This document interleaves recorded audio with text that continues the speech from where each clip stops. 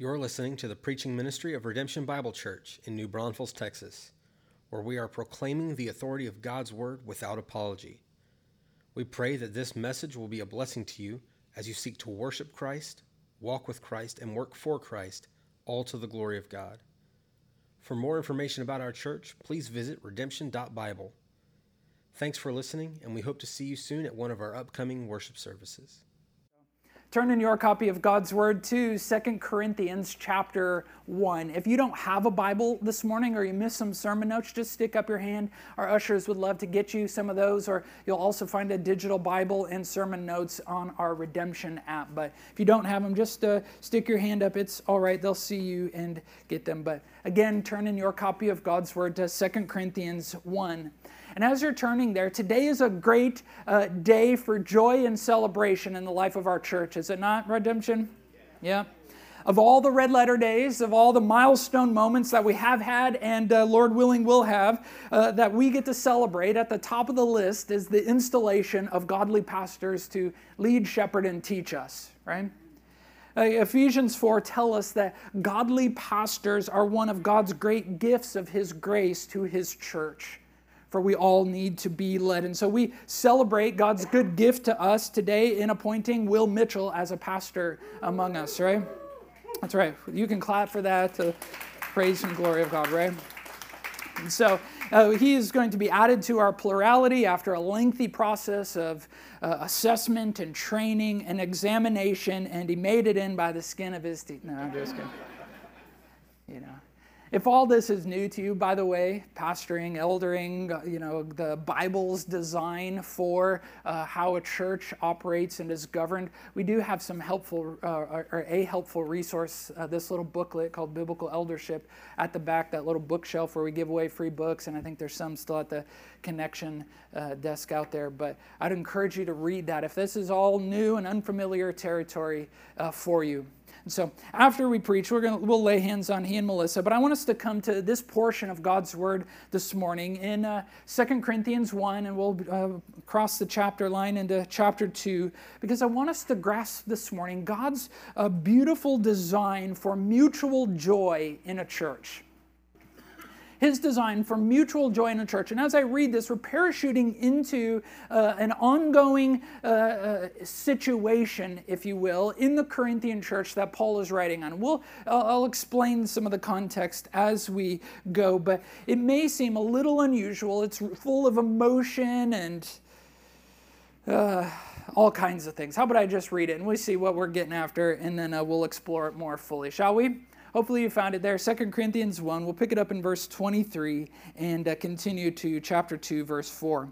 Paul the apostle is speaking in the first person, and it says this: "But I call God to witness against me. It was to spare you that I refrained from coming again to Corinth. Not that we lord it over your faith, but we work with you for your joy, for you stand firm in your faith. For I made up my mind not to make another painful visit to you. For if I caused you pain, who is there to make me glad but the one whom I have pained? And I wrote as I did, so that when I came I might not suffer pain from those who should have made me rejoice. For I felt sure of all of you, that my joy would be the joy of y'all. For I wrote to you out of much affliction and anguish of heart, and with many tears, not to cause you pain, but to let you know the abundant love that I have for you." Now this is God's word for God's people, with a little Texas version in there.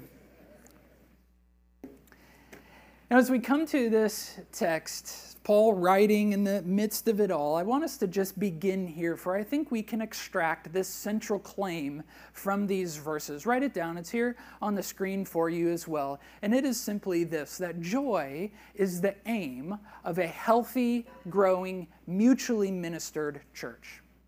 Joy is the aim of a growing, healthy, mutually ministered church. That's, as we come to this, as you saw what was repeated, joy over and over here is really what is at the center. Now, as I said, the Apostle Paul is writing yet another letter to this beloved Corinthian church. You see it there. We have 1 Corinthians, 2 Corinthians. There are other letters that he writes about that, and he mentions that were lost and not part of the inspired text. And yet he is writing here and has done really significant ministry in this city. You can read it about it in Acts, particularly in like Acts chapter 20 and there to the end. And like in any church, the churches that Paul planted in his day, 2,000 years ago, and any church even now, the church has some problems. As new people are coming to Jesus, as they are leaving behind their sinful way of life and trusting Christ and now seeking to walk in newness of life, that is a process. They're still wrestling with sin. They're still tempted. They still have issues. They don't fully understand the scope of biblical wisdom, and they're being influenced by a very dark and ungodly culture. That's what's going on. And yet, even in the few verses that we read, and especially as you read 1 and 2 Corinthians, you get this sense that Paul has deep affection for these people. He's lived among them. He knows them. And he has this affection even in the tears, even in the affliction, in pain that is sensed here. And yet, in the middle of this, and on repeat over and over in our few verses, is this concept of joy, of rejoicing, of being glad, and of sharing in that together. The Corinthians experiencing joy at the ministry of Paul, and Paul experiencing joy at the hands of his beloved Corinthians. Yeah. And so that's why we say that this is the target. Joy here is the target. We're not just chasing the feeling of happiness, but of a deep satisfaction in Jesus. For that's just the simple definition of joy. If you're taking notes and you want to write it down, it's not on the screen here, but joy is just simply that, deep soul satisfaction in Christ, regardless of our circumstances, regardless of how I am feeling, regardless of what is happening in the world or in my family or in my business. Not that those things don't contribute or aren't factors, but regardless of that, as Christians, we want this deep soul satisfaction in Jesus. And thus, if that's what we find, if that's the aim, then we say joy is at the center then of every relationship. In your marriage, amongst your friendships, here in the church, in our small groups, as Christians, it is the goal. Joy is the goal of every Christian relationships. And so thus mutual joy of living and loving is at the center of every church. And we don't just glean this from an obscure passage in the opening lines of 2 Corinthians, but this is on repeat, especially as you read the New Testament epistles. This theme of joy amongst believers. For Paul will end 2 Corinthians. Here's just a few examples. He'll end this letter of 2 Corinthians chapter 12 by saying this. Here it is on the screen. He says, I will most gladly spend and be spent for your souls. If I love you more, am I to be loved less? Right? He's showing there's joy in sacrificial service, of a laying down our life, of working hard, of those long days where we're spent, or after a long service in kids ministry and serving for kids. There's joy in sacrificial service. But not only this, there's joy in sanctification. He tells the 1 Thessalonians, in 1 Thessalonians 2:20, another church in a city called Thessalonica that he planted, a young church.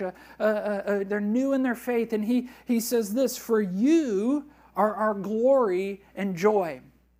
That comes in the context where he's encouraging them to keep growing, to keep maturing in Jesus. And as they are growing and being sanctified, there's great joy in seeing that. And not only this, but the writer of Hebrews gives us a vision for joy in submission. Listen to this verse, Hebrews 13:17. It says, obey your leaders and submit to them, for they are keeping watch over your souls as those who will have to give an account. Let them do this with joy and not with groaning, for that would be of no advantage to you. See, there's great joy when we submit to those who are godly and leading amongst us, right? Especially when you pair this with verse 7. It's not on the screen, but we're told to obey our leaders and imitate their way of life. how they live a godly life. And so it makes it a joy to respond, to submit to those who are leading amongst us. Groaning, grieving shepherds are no advantage, right? As they, especially because of our sin, as our sin makes it difficult for those to shepherd us, it's the disadvantage is ours. And I know, we bristle at words like this, don't we? We bristle when we're told to obey, it's just submit. That just goes against our independence, doesn't it? And yet, when joy is the center, a mutual joy existing between leader and member, it makes the submission all that much more enjoyable. See, leaders labor with joy and for the joy of others. We all obey with joy and for joy of those who lead us and everyone around us. For all of us are led by someone, aren't we? Right? Is anybody in here not being led or not influenced by anybody else? No, we all are, maybe not willingly, but all of us, we live in a country, we have governmental leaders and all that. But even in the church, and especially in the church, we're all being led by someone. You may be looking, well, you're the lead pastor, Blair. Who do you report to? Well, of course I report to Jesus, as we all do.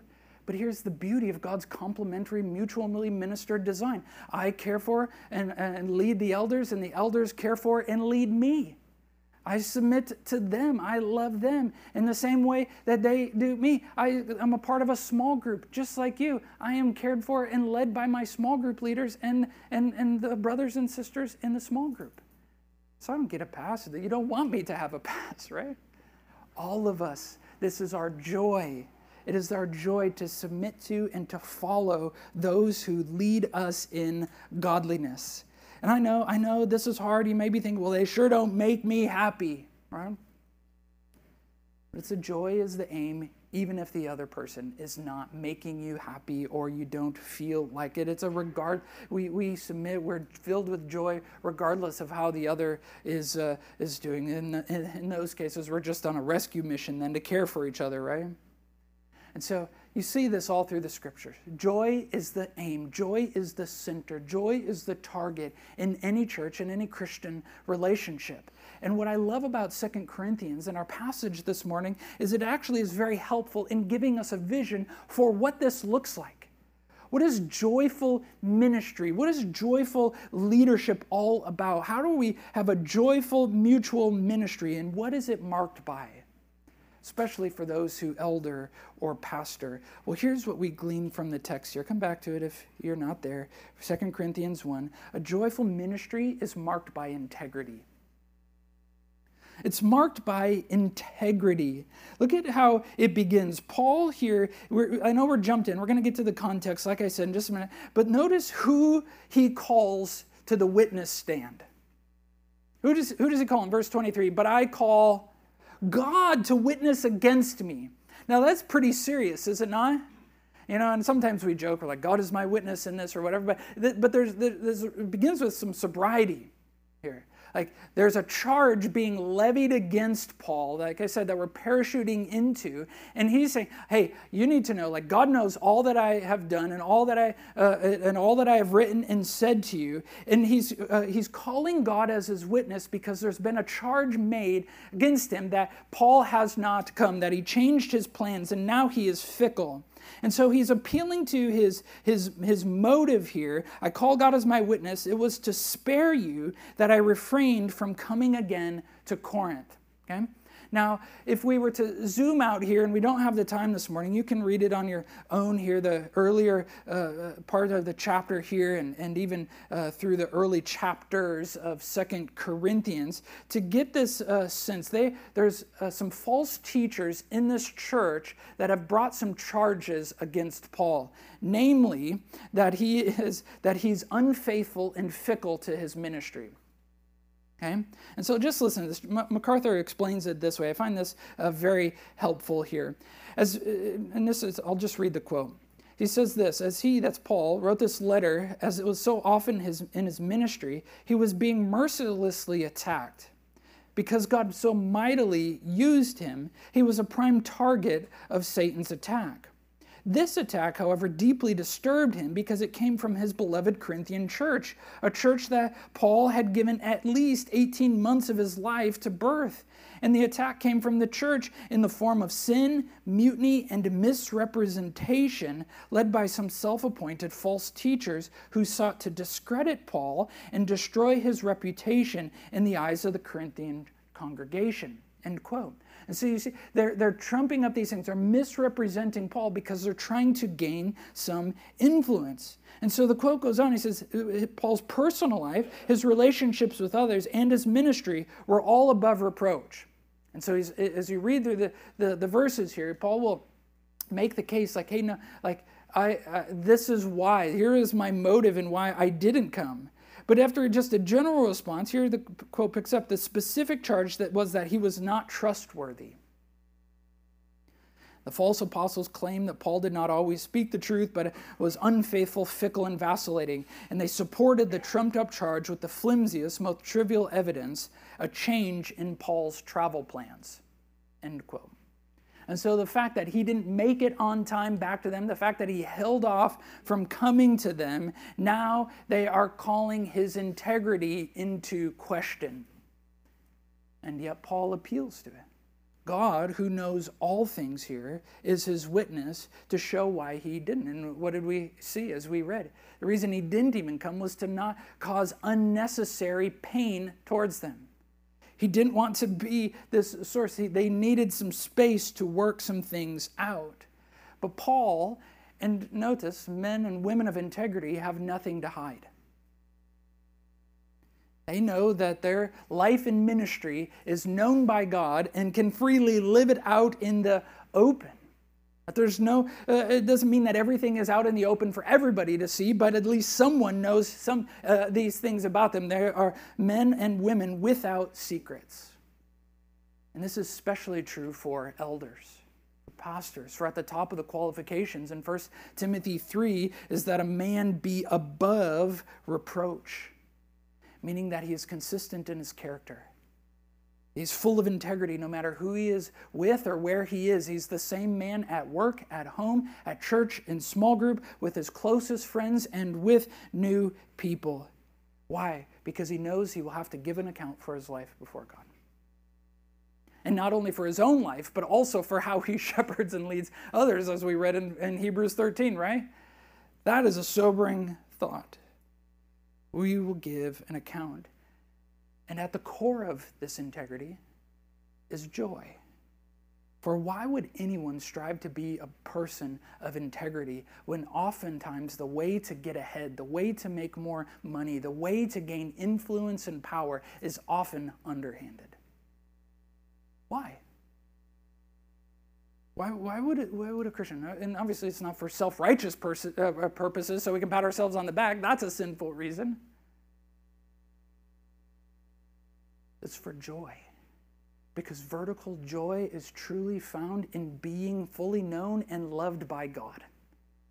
And subsequently being fully known and loved by God's people, by the people around you. Here there is deep satisfaction in not having to hide, in not having to cover things up, in not having to run, but of being fully known and loved in a way that is full of integrity, where we can call God as witness and know the great joy of living a life out in the open.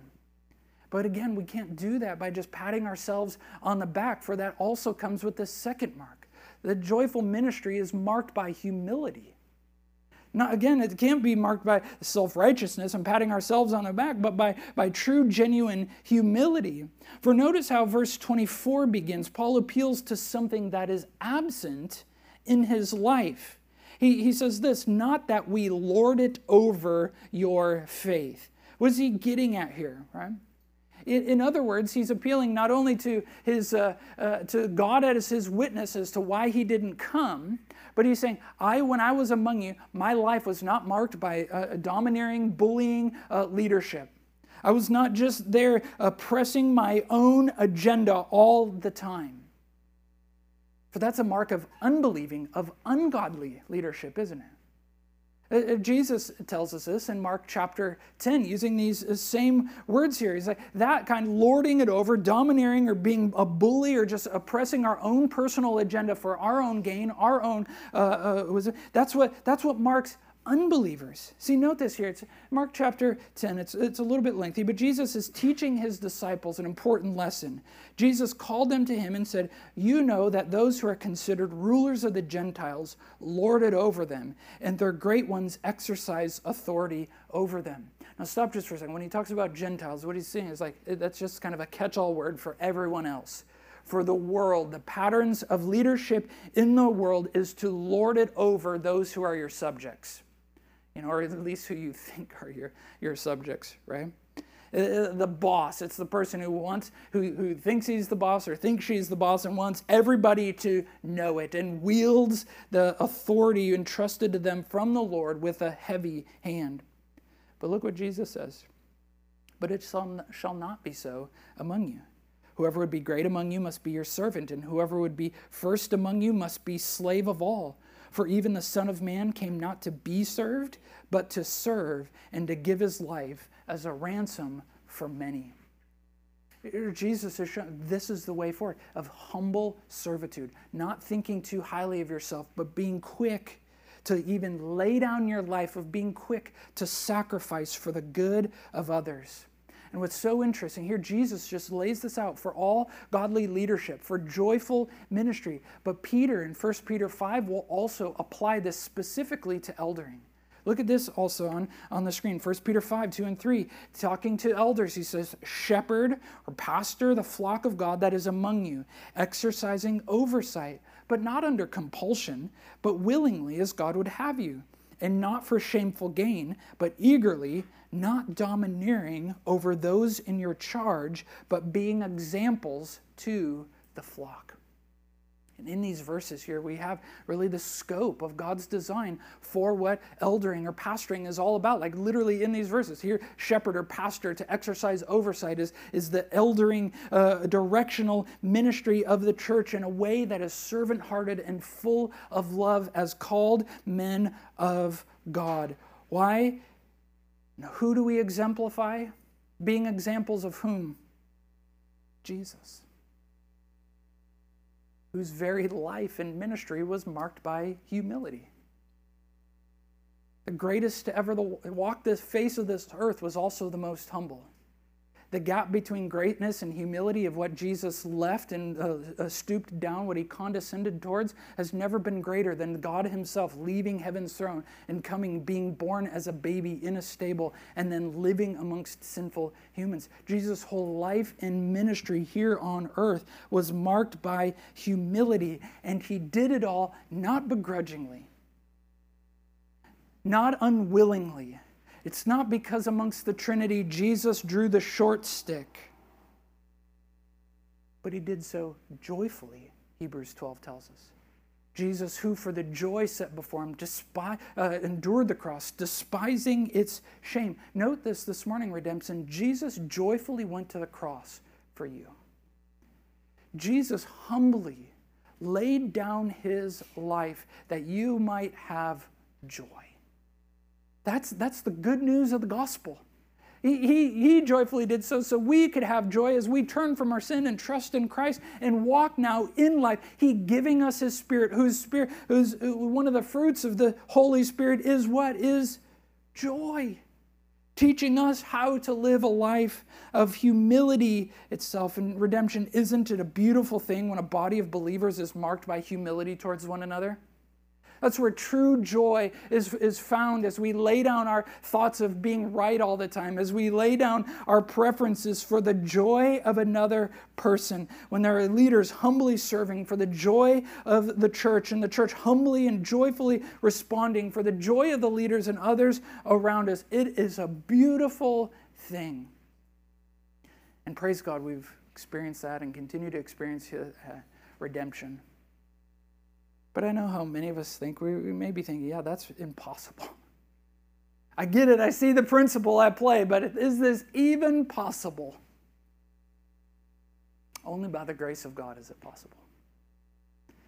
What is impossible for humans is possible only with God, of having a mutually joy-filled, humble church like this. And I know many of us in this room, myself included, carry the scars from leaders who have wielded their authority with a domineering or heavy hand. And I'm really sorry for that.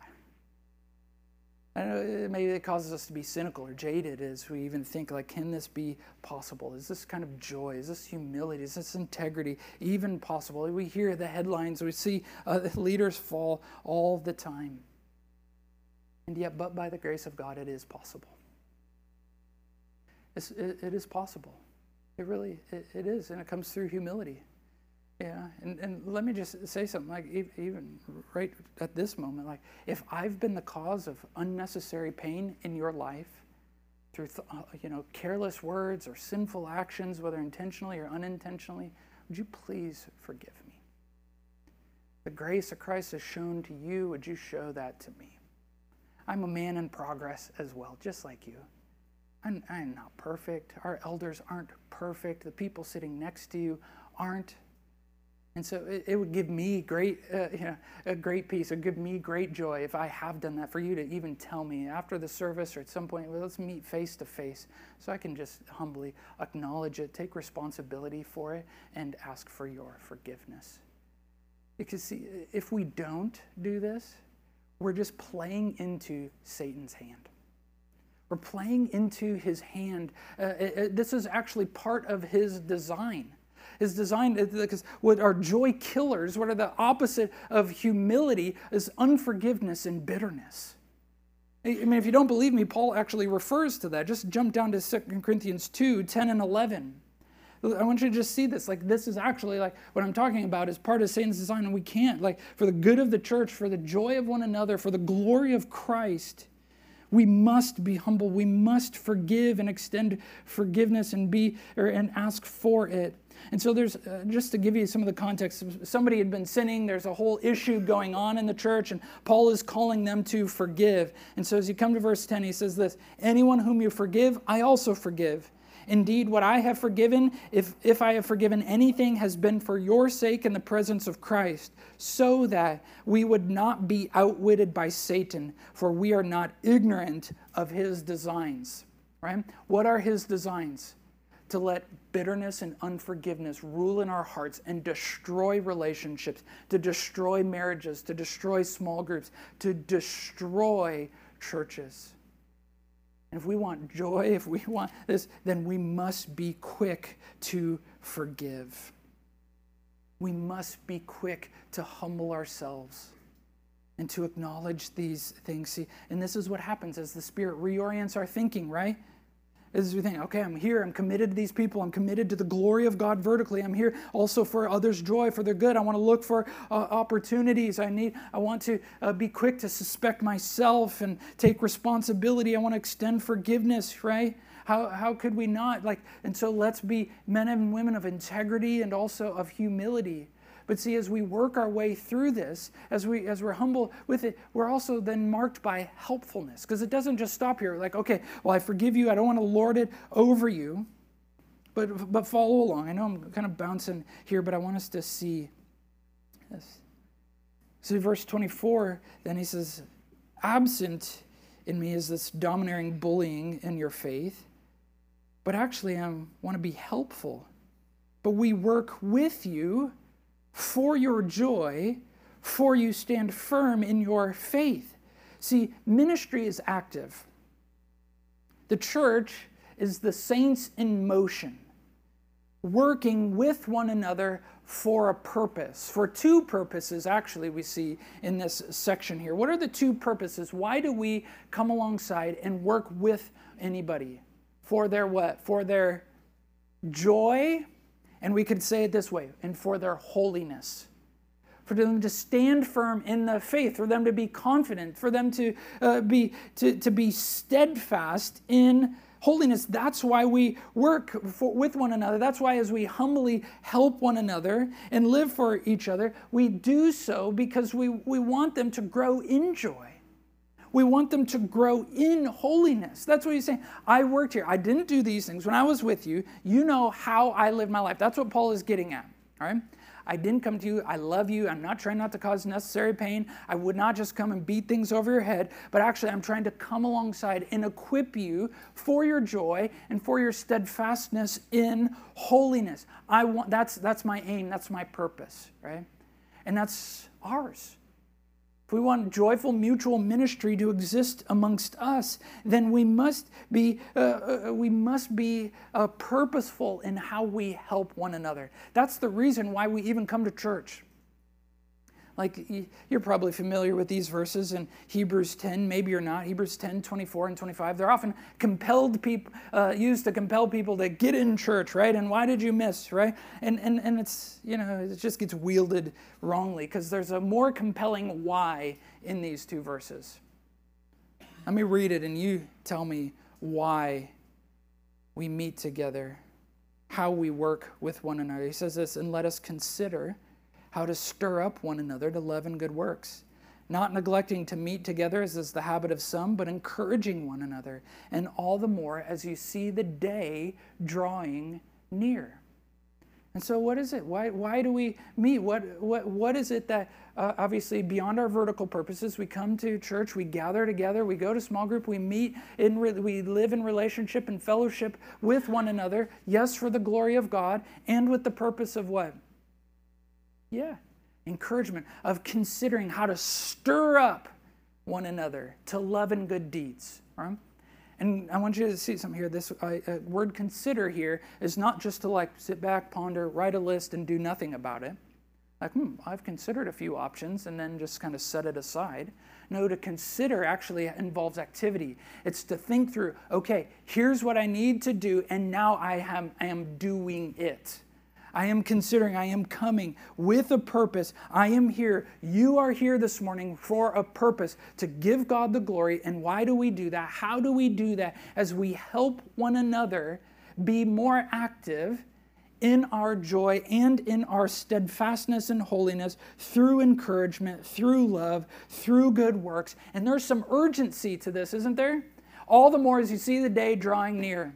The darker the world gets, the more, we look around and we see culture shifting away from things of the Lord. We read the headlines and we freak out that we are living in ungodly times. Should not alarm us to anxiety and panic, but should motivate us all the more to godliness, to helping one another grow in these ways. And see, here's the thing, church. This is not just the work of pastors to do it. Yes, pastors, yes, elders, lead the charge in this. But Ephesians 4, you can read that chapter later, I've referenced it a few times here, are about equipping the saints for the work of the ministry. All of us do this. All of us are about the work of the ministry with the gifts and resources that you have, that God has given to you and stewarded to you, for His glory and others' joy. This is what all of us do. Are you a saint this morning? A set apart one, a holy one in God, like an actual biblical usage of it. Not like, Saint whatever, Maria or whatever, and you get a nice painting with a halo on your head and, hung in a church and maybe even the church name. Not that. But in the biblical usage, a saint, someone who is set apart and called by God. If that's you, if you're a believer, if you're a Christian, you're a saint. And so we're all called to the work of the ministry. What sets pastors, elders, leaders apart is those who are equipping others to use their gifts towards that way, where we are all working together so that our joy thermometer increases in its temperature. Where we're more fired up for the things of God together. And so what does this mean, to work with another for their joy? What is Paul getting at here? Is he just advocating that we become people pleasers? Is that what he's getting at? No, Galatians 1 throws that option out the window. We work for the approval of God, not to please human beings. That's not what it is. It's not just giving people what they want. It's not just affirming everything that they claim and that they do and say, oh, you're so nice, okay, and pats on the back. No, there's something more substantive to it. It's a commitment to them having deep satisfaction in Jesus. It's a commitment to them being firm in their faith, of not giving up when it's hard. It's a commitment to others, of helping them have joy in worshiping in Jesus, in their obedience to Him, and encouraging that, not just encouraging an emotion. It's a commitment to one another, walking faithfully with Jesus and His body, and not just like going through the motions of attendance. It's a joy that is found that together we are working for Jesus, together using our gifts to serve in joyful obedience and joyful leadership. And sometimes that might mean saying hard things to point out sin or blind spots. Of speaking the truth in love, and praise God for the people in our life that can do that, right? Those are times to lean into. Friends like that are the ones you keep close, right? Who do truly love you, who even in the moment may rub you wrong. They're the people that you want in your life because they will bring the greatest joy. Working for someone's joy may mean carrying a heavy weight in times of grief. Of shouldering some sorrow with compassion and presence in the hard moments. It may mean bearing big physical or financial burdens when those times become too much for a person. They call for great sacrifice. It means just simply knowing their likes and interests and passions in order to help encourage them and point them to Jesus, right? That's the point. Even if it doesn't feel joyful. Even when it's hard, even when it leads to making hard decisions. And that's really what you get, as we cross into chapter 2 here.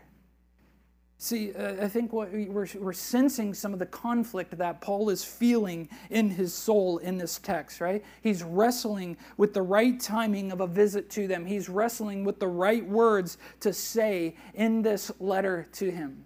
Right? 2 Corinthians is one of the hardest books of the Bible to preach. Most of Paul's letters are very linear. They follow a logical flow. You can just trace it through, and he's got a name. 2 Corinthians is like this jumbled up emotive kind of spaghetti bowl of thoughts. But you know what is very obvious through these first verses? Is Paul's great love for these people. See, joyful ministry is lastly marked by love. A joyful mutual ministry has these ingredients: integrity, humility, helpfulness, and sacrificial love. A sacrificial love that is grieved by their sin, but is refraining from unhelpful wounding and pain. He's not wanting to increase the problem here. And don't make this mistake. Like Paul is like trying to cower from the truth. Like, I have some hard things to say. I don't know if I really want to. Like Paul has no problem saying hard things. I think what we're witnessing is him exercising some self-control for what is best for the sinning person, for this church, for the situation. And we're getting the raw and real Paul in his writing in these verses, right? He himself is hurting because of their sin, but he won't let it cause him to sinfully lash out or hurt them unnecessarily, even when he may want to lash out. But no, he's hopeful for the Holy Spirit's work in their heart. For the Spirit to bring some conviction right there at this place, I think, as you get the context and you take it all in, where that no more of Paul's words could have changed anything, right? He had taught them all they needed to know. He had been there. They knew what they needed to do. They knew what was right, and nothing more that he could say was going to change them. They just needed some space and some time to do so. And parents or teachers in the house this morning, you could probably identify with this, right? Maybe you've been in a place like this with one of your kids or your students, right, where you've said all there is to say. You've taught all that is right and wrong and the consequences and the things that they need to succeed, whether in the situation to make it right or on the assignment or whatever it might be. And anything that you say at this point will only muddy the waters. Will only exacerbate the situation or raise the emotion levels. Any parents ever been in that place? Teachers, you know what I'm talking about here? Right? You said it all and they're stewing. They just need some time to think about it. The Holy Spirit needs to do His work in their heart and mind to whether bring the conviction or motivate the obedience or whatever it is. And apparently that same dynamic is at play here in Corinth. Paul's written all he has to say. He wants to be there. He wants to meet. He wants to share in the mutual joy that they have so often shared. But he can't. For he knows that his absence, even as he loves them, would create the longing. That as he is apart, that this would then create the appetite of, like, wow, the joy, our leader here, like, wow, it's an act of love with this hope of restoration and reconciliation and obedience that God he wants God to use to help bring them to their senses. And only a man who loves them so much can understand that. See, you get the feel of what Paul is expressing in these verses in 1 through 4. It is like a little jumbled here, but what is on repeat? What's his aim? What's at the center? Why is he refraining? Because he wants for them to experience joy. A mutual joy, and what is motivating his actions, or what they're thinking is inactivity, is love. It's love. His actions are one of abundant love, of sacrificial love that he has for this church through all the things that he has written and refrained from writing, from the times that he's visited them and the times where he has been held up. And so a joyful ministry is marked by love. And so as this comes to a close here, let me just be very specific in the application of these verses for a moment, as we even remember why we're here this morning. Installing Will as a pastor. And so we have these things that are to mark our life. And so, Will, let me just be very direct for a moment. All eyes on you. Will, as you enter into the ministry with we as the elders to lead this people, do you love these people, Redemption? So note this, Jesus loves them a lot more than you do. Jesus laid down his life. He died for them. They're his people, and he's just entrusted their care for however long they're with us to us. And that's a sobering thing, is it not? Redemption, do you love Will? Yes. Even if you know him not or know him not well, like I think that those that do, you heard the enthusiasm. And remember this, Jesus loves him. Jesus died for Will. He's a sheep just like you and I. And the chief shepherd has given him an enormous task of shepherding, leading, and teaching us. His ministry is a gift to us. And his ministry is an expression of God's love to us. That we would not be left leaderless. Read your Old Testament and find what happens when people are left leaderless or without godly leadership. And so him being added to our plurality is an expression of God's love. And so note this, when we lean into this kind of mutual ministry of joy, right? It's just like in marriage. It's just like in marriage here, when a husband and wife lean into the love and respect that models the gospel, there's great joy in marriage, imperfect, no doubt. And the same is true even as we pair the earlier text, this one, and like Hebrews 13:17, so too when a church leans into the love and respect between its leaders and its members, it produces a joy that is unique to believers because it is found only in Jesus. It's found in Christ. See, he is the aim. He is the one that we are chasing. As I said in the opening, we are not chasing joy, because if we chase joy, we won't achieve it. But when we chase Jesus, then we get both Christ and the joy that comes from knowing him and being known by him. We get both. And see, this is what we want. It's even in the most difficult of times.